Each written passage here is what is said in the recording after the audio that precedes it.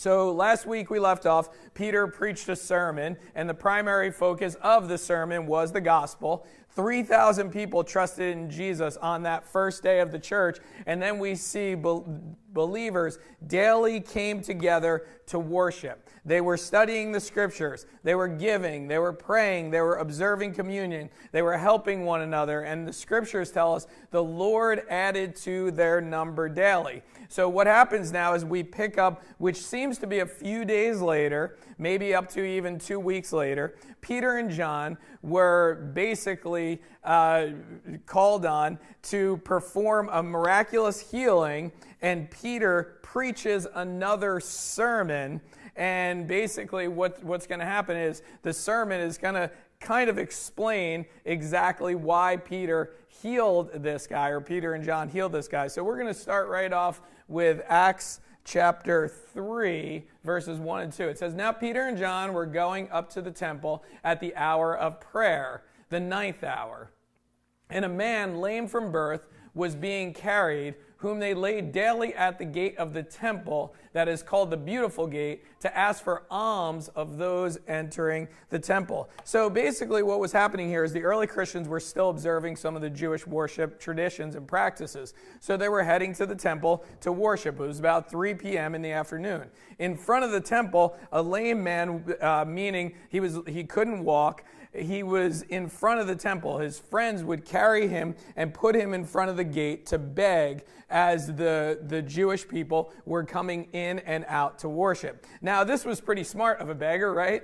I mean, if you're going to beg somewhere, you're going to sit outside where the religious people are, right? Because the religious people, they couldn't resist. They were either going to worship God or coming back from worshiping God, and they see this guy on the side of, at the gate of the temple. So, it kind of either tugged on their heartstrings or maybe made them feel a little guilty. So the practice of this man was to be carried there during times of worship so he can make some money, so he could eat, because he couldn't physically work.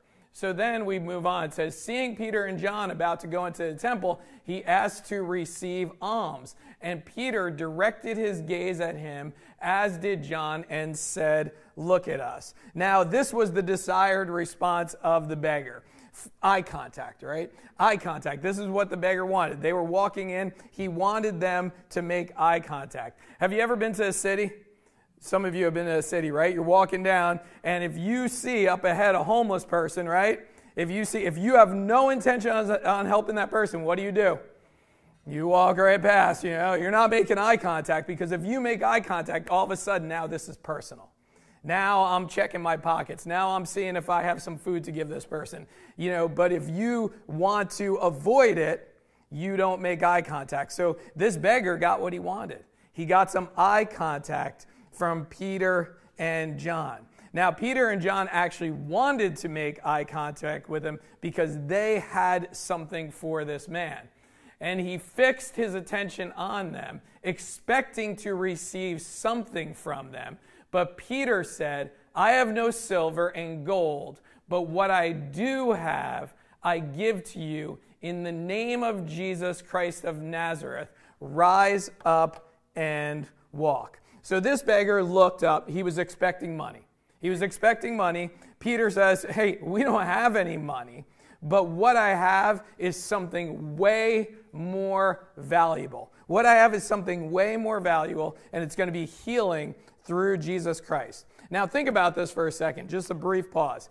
In life, sometimes we face things that money can't fix, right? Sometimes we face things that money can't fix. Physical health can be one of those things. So this guy was like, "I need money," and Peter and John were like, "You need something way more than money. You actually need Jesus." So this miracle is actually something to bring perspective, that Jesus can do for us what the world could never do, and that is actually deliver us from our spiritual sickness. Hey, we're going to see a physical healing here, but basically what this points to is being delivered from spiritual sickness. So this miracle was performed. It's not only to heal this man, but it was also to bring attention to what Jesus can do for each person. what Jesus can do for each person. So here's what happens.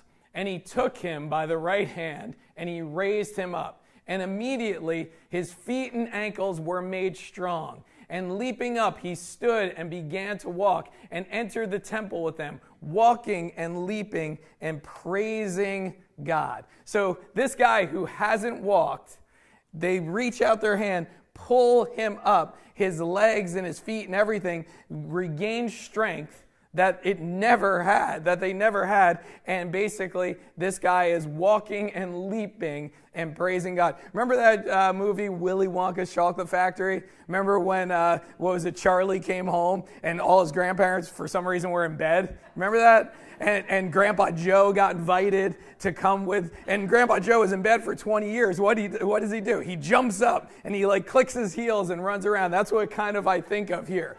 So this guy, and granted, he was just getting a golden ticket to Willy Wonka's Chocolate Factory. So this guy, he was physically healed.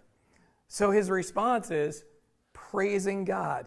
His response is he's praising God. He's giving God the glory. Now, let's deal with what happens next. And all the people saw him walking and praising God and recognizing him as the one who sat at the beautiful gate of the temple asking for alms. And they were filled with wonder and amazement at what had happened to him. So the people's response was amazement. Amazement. Here's this guy that we know couldn't walk. And now here he is. And this guy was there for years. So, I'm sure there was probably some very critical and skeptical people in the crew that were like, well, has this been this great farce, and this guy's been making money and acting like he couldn't walk? But most people, I think the crowd's amazement realized this. They knew this guy was physically handicapped, could not walk. So, while he clung to Peter and John, all the people, utterly astounded, ran together to them in the portico called Solomon's. And when Peter saw it, he addressed the people. Men of Israel, why do you wonder at this? Or why do you stare at us as though by our own power or piety we have made him walk? So here's what happens. The miracle gets everyone's attention. This is where Peter steps up, takes the attention off himself and off John, and points to Jesus, the one who really, truly healed this man. So notice this. Peter, he says, this isn't us. Okay, this isn't us. This is Jesus.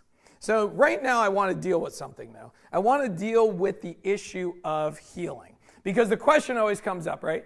Does God still heal people today?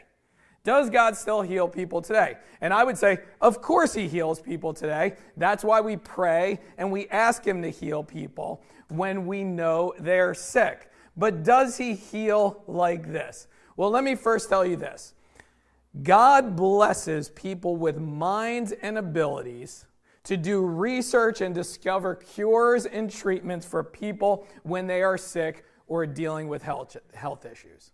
So God gives us, right, minds and abilities to do research to find cures for diseases and different things. We have to remember to give God glory even when unbelieving people discover cures and treatments for illnesses and diseases. God's hand is at work, and since he's ultimately in control, we know that all good things come from him. So if you know someone that was healed by modern medicine, your response should be, praise God, right? Because that modern medicine actually came from God. And some people might say, oh no, it was man-made. No, it's not man-made. God gave us the resources and the abilities and the minds to actually come up with these cures and ways to heal things. But does God heal the way that we see in this passage? I mean, this is a miraculous healing. A guy's not walking, and Peter walks up to him, grabs his hand, and says, come on, you're going to get up and walk. A believer going up to someone, touching them, and saying, in the name of Jesus, you are healed. Well, of course God can do that, right? There's nothing out of the parameters of God, right? Of course God can do that, but I'm not sure that he does it that way now. So as I've been saying, during this study, the New Testament was not written yet, right? So, Peter and John couldn't go to like Ephesians 2 or Philippians. Like, it wasn't written yet. They were actually living it out. This was a special time where the apostles, through the Holy Spirit, in the name of Jesus, were doing miraculous things. And we're going to see more and more of this as we study through Acts because they're living out the New Testament. So these are things were to point people to Jesus and the salvation that he offers. So when people witness these things, what was normally their response? Amazement, right? Amazement. This is unbelievable. I wouldn't believe it, but I just saw it, so now I have to believe it. It's capturing our attention. See, now not all Christians agree that this was for the apostolic time. Now, in the New Testament, it was written, and people will quote this often. In John 14:12, Jesus says to the apostles, he says, "Truly, truly, I say to you, whoever believes in me will also do the works that I do, and greater works than these will he do, because I am going to the Father." So they'll say, see, Jesus said in his own words that we're going to do greater things. So what do we do with this? Because you maybe have dealt with other Christians that talked about this. So first we have to understand Jesus was speaking directly to his disciples, and we can't take this passage as a universal truth to be applied to everyone at all times. It was a specific promise for the apostles. Remember, Jesus said in that thing, because I am going to the Father. Where are we in the course of church history in Acts? Where did Jesus just go? He just ascended into heaven. Second, the greater things to which Jesus referred to in this verse is actually the work of salvation. Since he was speaking about things related to salvation in the preceding verses. One of the things that you have to understand as a Christian is you can't just pick verses out and build theology on verses without looking at the context of it, okay? One of the things that you're going to learn through in Acts, and I've learned as I've studied, is you need to look at the Bible as a whole collective work. Do you have any other book in your life where you just take a few sentences out of it and say, okay, this is what I believe now on these few sentences? No, you take the collective work and look at it. So the reason he said the disciples would do greater works is that he was going to the Father. That is, after he ascended back into heaven, the apostles would perform greater works. The rest of the New Testament reveals the apostles did perform signs and wonders and miracles. God the Father used them to save many people from, guess what? Their greatest need.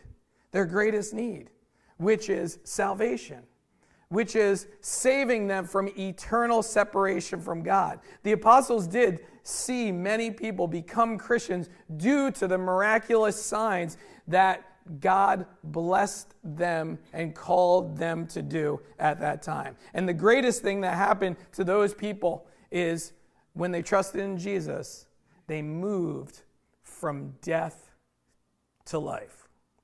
So what about Christians today or churches today that advertise, come, we'll lay hands on you and heal you?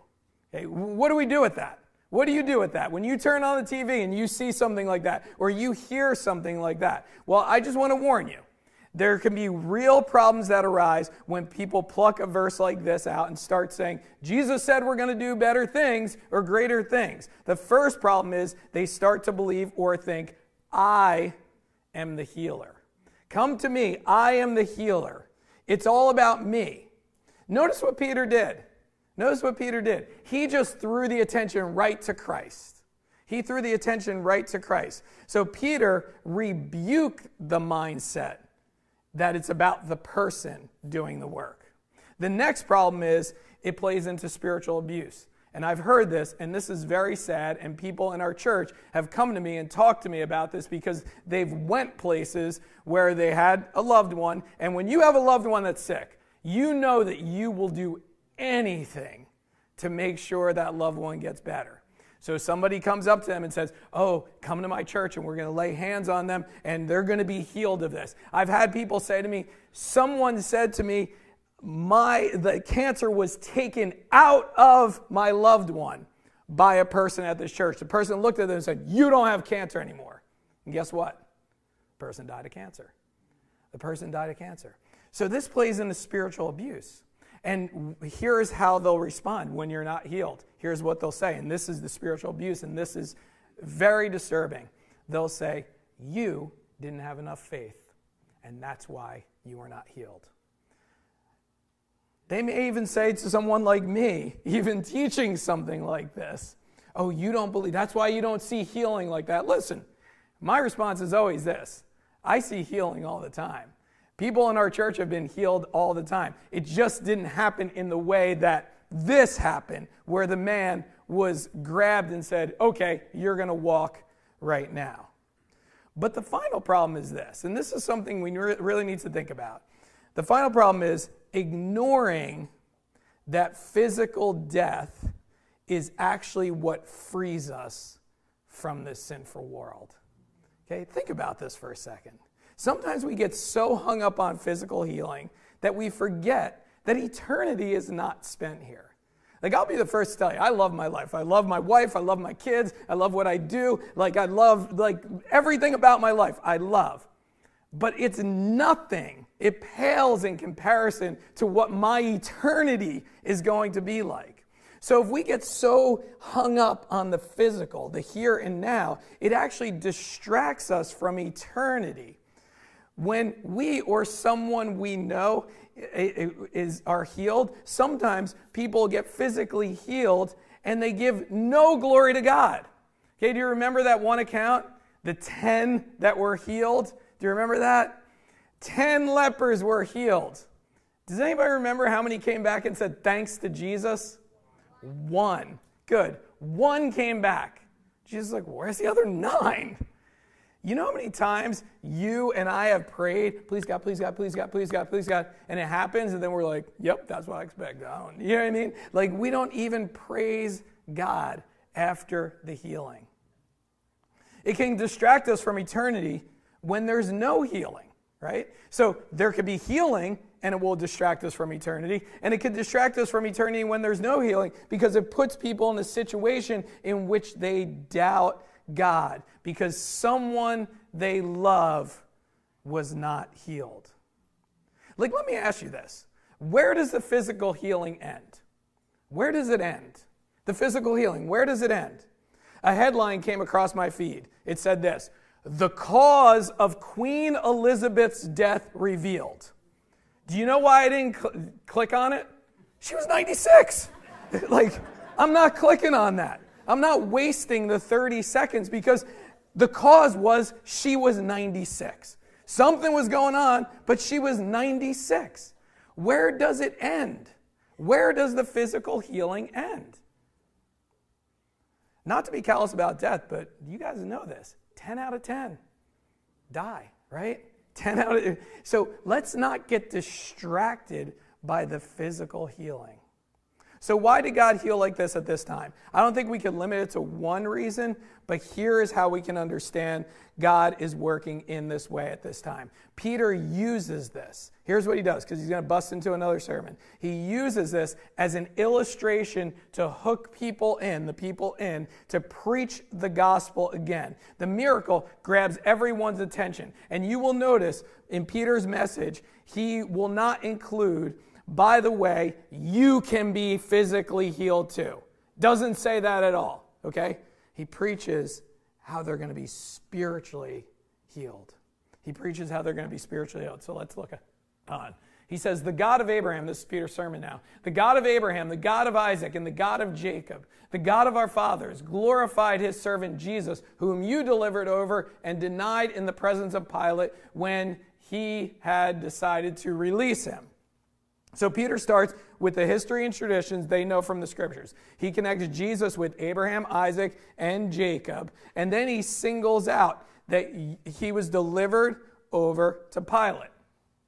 He says, "But you denied the holy righteous one and asked for a murderer to be granted to you." So it's customary for Pilate, right, to release one prisoner. Do you want this guy, Barabbas, or do you want Jesus to be released? And they picked the murderer. Barabbas, right? So if that was not bad enough, delivering up, if that was not bad enough, you even decided to actually let go of a criminal rather than Jesus.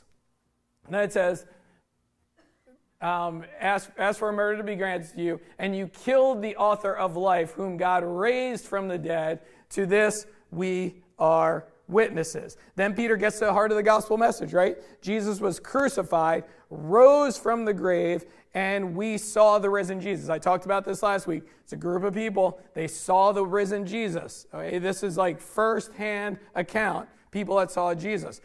He calls Jesus the author of life. Some of you may remember John, who was with Peter, would later write in his gospel that Jesus was in the world, right? But the world was made through him.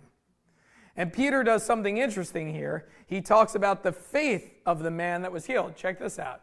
In his name, by faith in his name, he has made this man strong, whom you see and know, and the faith that is through Jesus has given this man the perfect health in the presence of you all. So obviously at this point, we could speculate there was probably a little bit more going on than him just grabbing him and having him walk. There was probably a conversation with this man, so we could speculate that the man that was healed trusted in Jesus for salvation, because next, Peter goes into the response to Jesus each one of us should have in order to be saved. And he says this, "And now, brothers, I know that you acted in ignorance, as did your rulers. But what God foretold by the mouth of all prophets, that his Christ would suffer, he thus fulfilled." Now, Peter said to the crowd, hey, you guys acted in ignorance, and your ignorance actually fulfilled what the prophets foretold what would happen to Jesus. They would be delivered up and crucified. But notice this, he doesn't let them off the hook. He doesn't let them off the hook. Peter never says, well, you guys acted in ignorance, but the Father's cool with it. You didn't know any better. He doesn't say that, right? He doesn't say that. This is what he says. He says, repent, therefore, turn back, that your sins may be blotted out. Remember last week we talked about repentance. Change your mind about who Jesus is, so their sins are blotted out. The reason Peter didn't say, well, the Father's cool with it, you didn't know any better, was because Jesus, delivering up Jesus wasn't their only sin. Okay, the only sin they were guilty of wasn't just delivering Jesus up. They actually were lost. The fact that they delivered Jesus up showed how lost they were. They have plenty of other sins that they needed to be saved from. You get that? So even though this one they were ignorant to what they were doing, he's like, you still need to be saved because you got plenty of other sins. People in our culture will always pull this. They'll pull this, and I'm not going to name certain sins, but they'll say things like this. Oh, so you are saying that a person that chooses this or that lifestyle is going to hell? And my answer is, the Bible actually tells us that sin sends us to hell.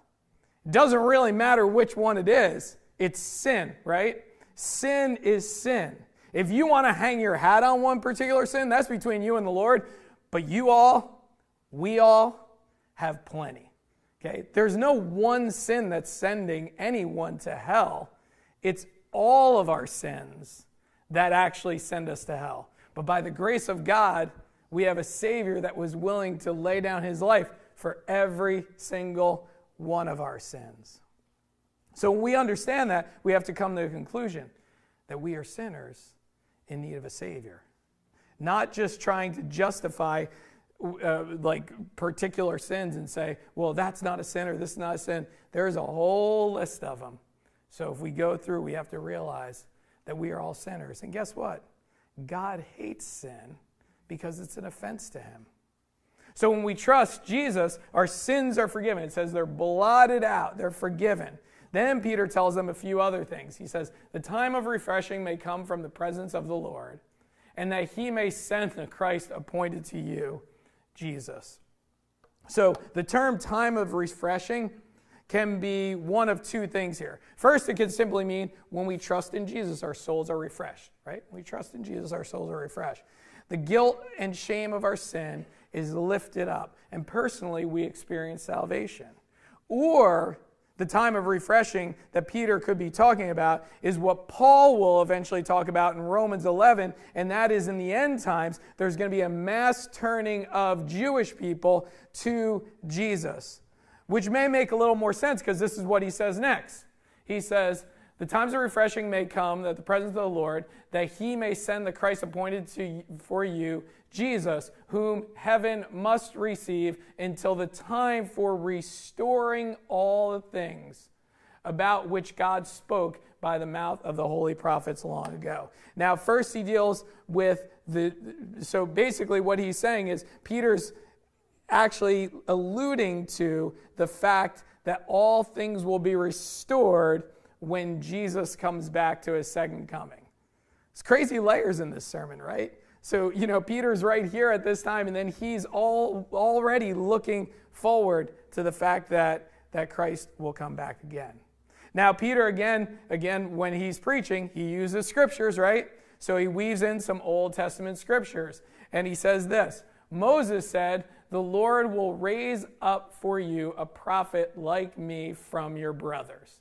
You shall listen to him in whatever he tells you. And it shall be that every soul who does not listen to the prophet shall be destroyed from the people. So now he's quoting Deuteronomy 18, then eventually he's going to quote Genesis 22. First he deals with the Jewish people that reject the prophet's words that foretell about Jesus.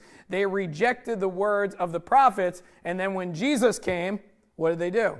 They rejected him and his words as well.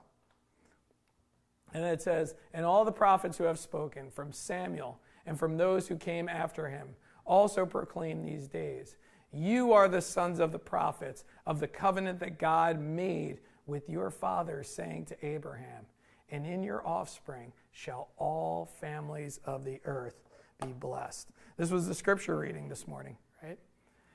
When God promised to Abraham in Genesis, right, that every family of the earth would be blessed, he was talking about Christ. What Christ has done, how we all have salvation. He deals with how the promise of Abraham was for all nations. All nations would be blessed by his offspring. All nations will be blessed by trusting in Christ. He makes it plain and simple. The promise of God to Abraham is now being fulfilled right in front of your faces. All can be saved through trusting in him. So now Peter ends his sermon by challenging them.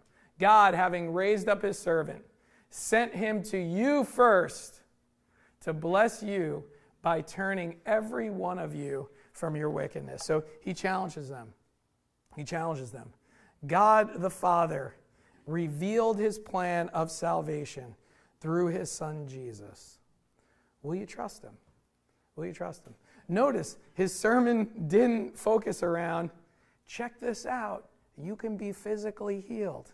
It didn't focus. He used that miracle as a hook and an illustration. You think this is something? You can be spiritually healed through trusting in who Christ is. It's a message not only for them at that time, but guess what? It's a message for all of you. Hey, listen, if there's anybody here that hasn't been spiritually healed through trusting in Jesus, you need to trust in Jesus. If there's anybody here who's dealing with a physical illness, right? We pray that God physically heals you, but really what we're praying for is that you are spiritually made well. Because that's so much more important. The scriptures tell us this time on earth is just a mist. Is just a mist in comparison to our time in eternity. Will you spend that eternity with Christ?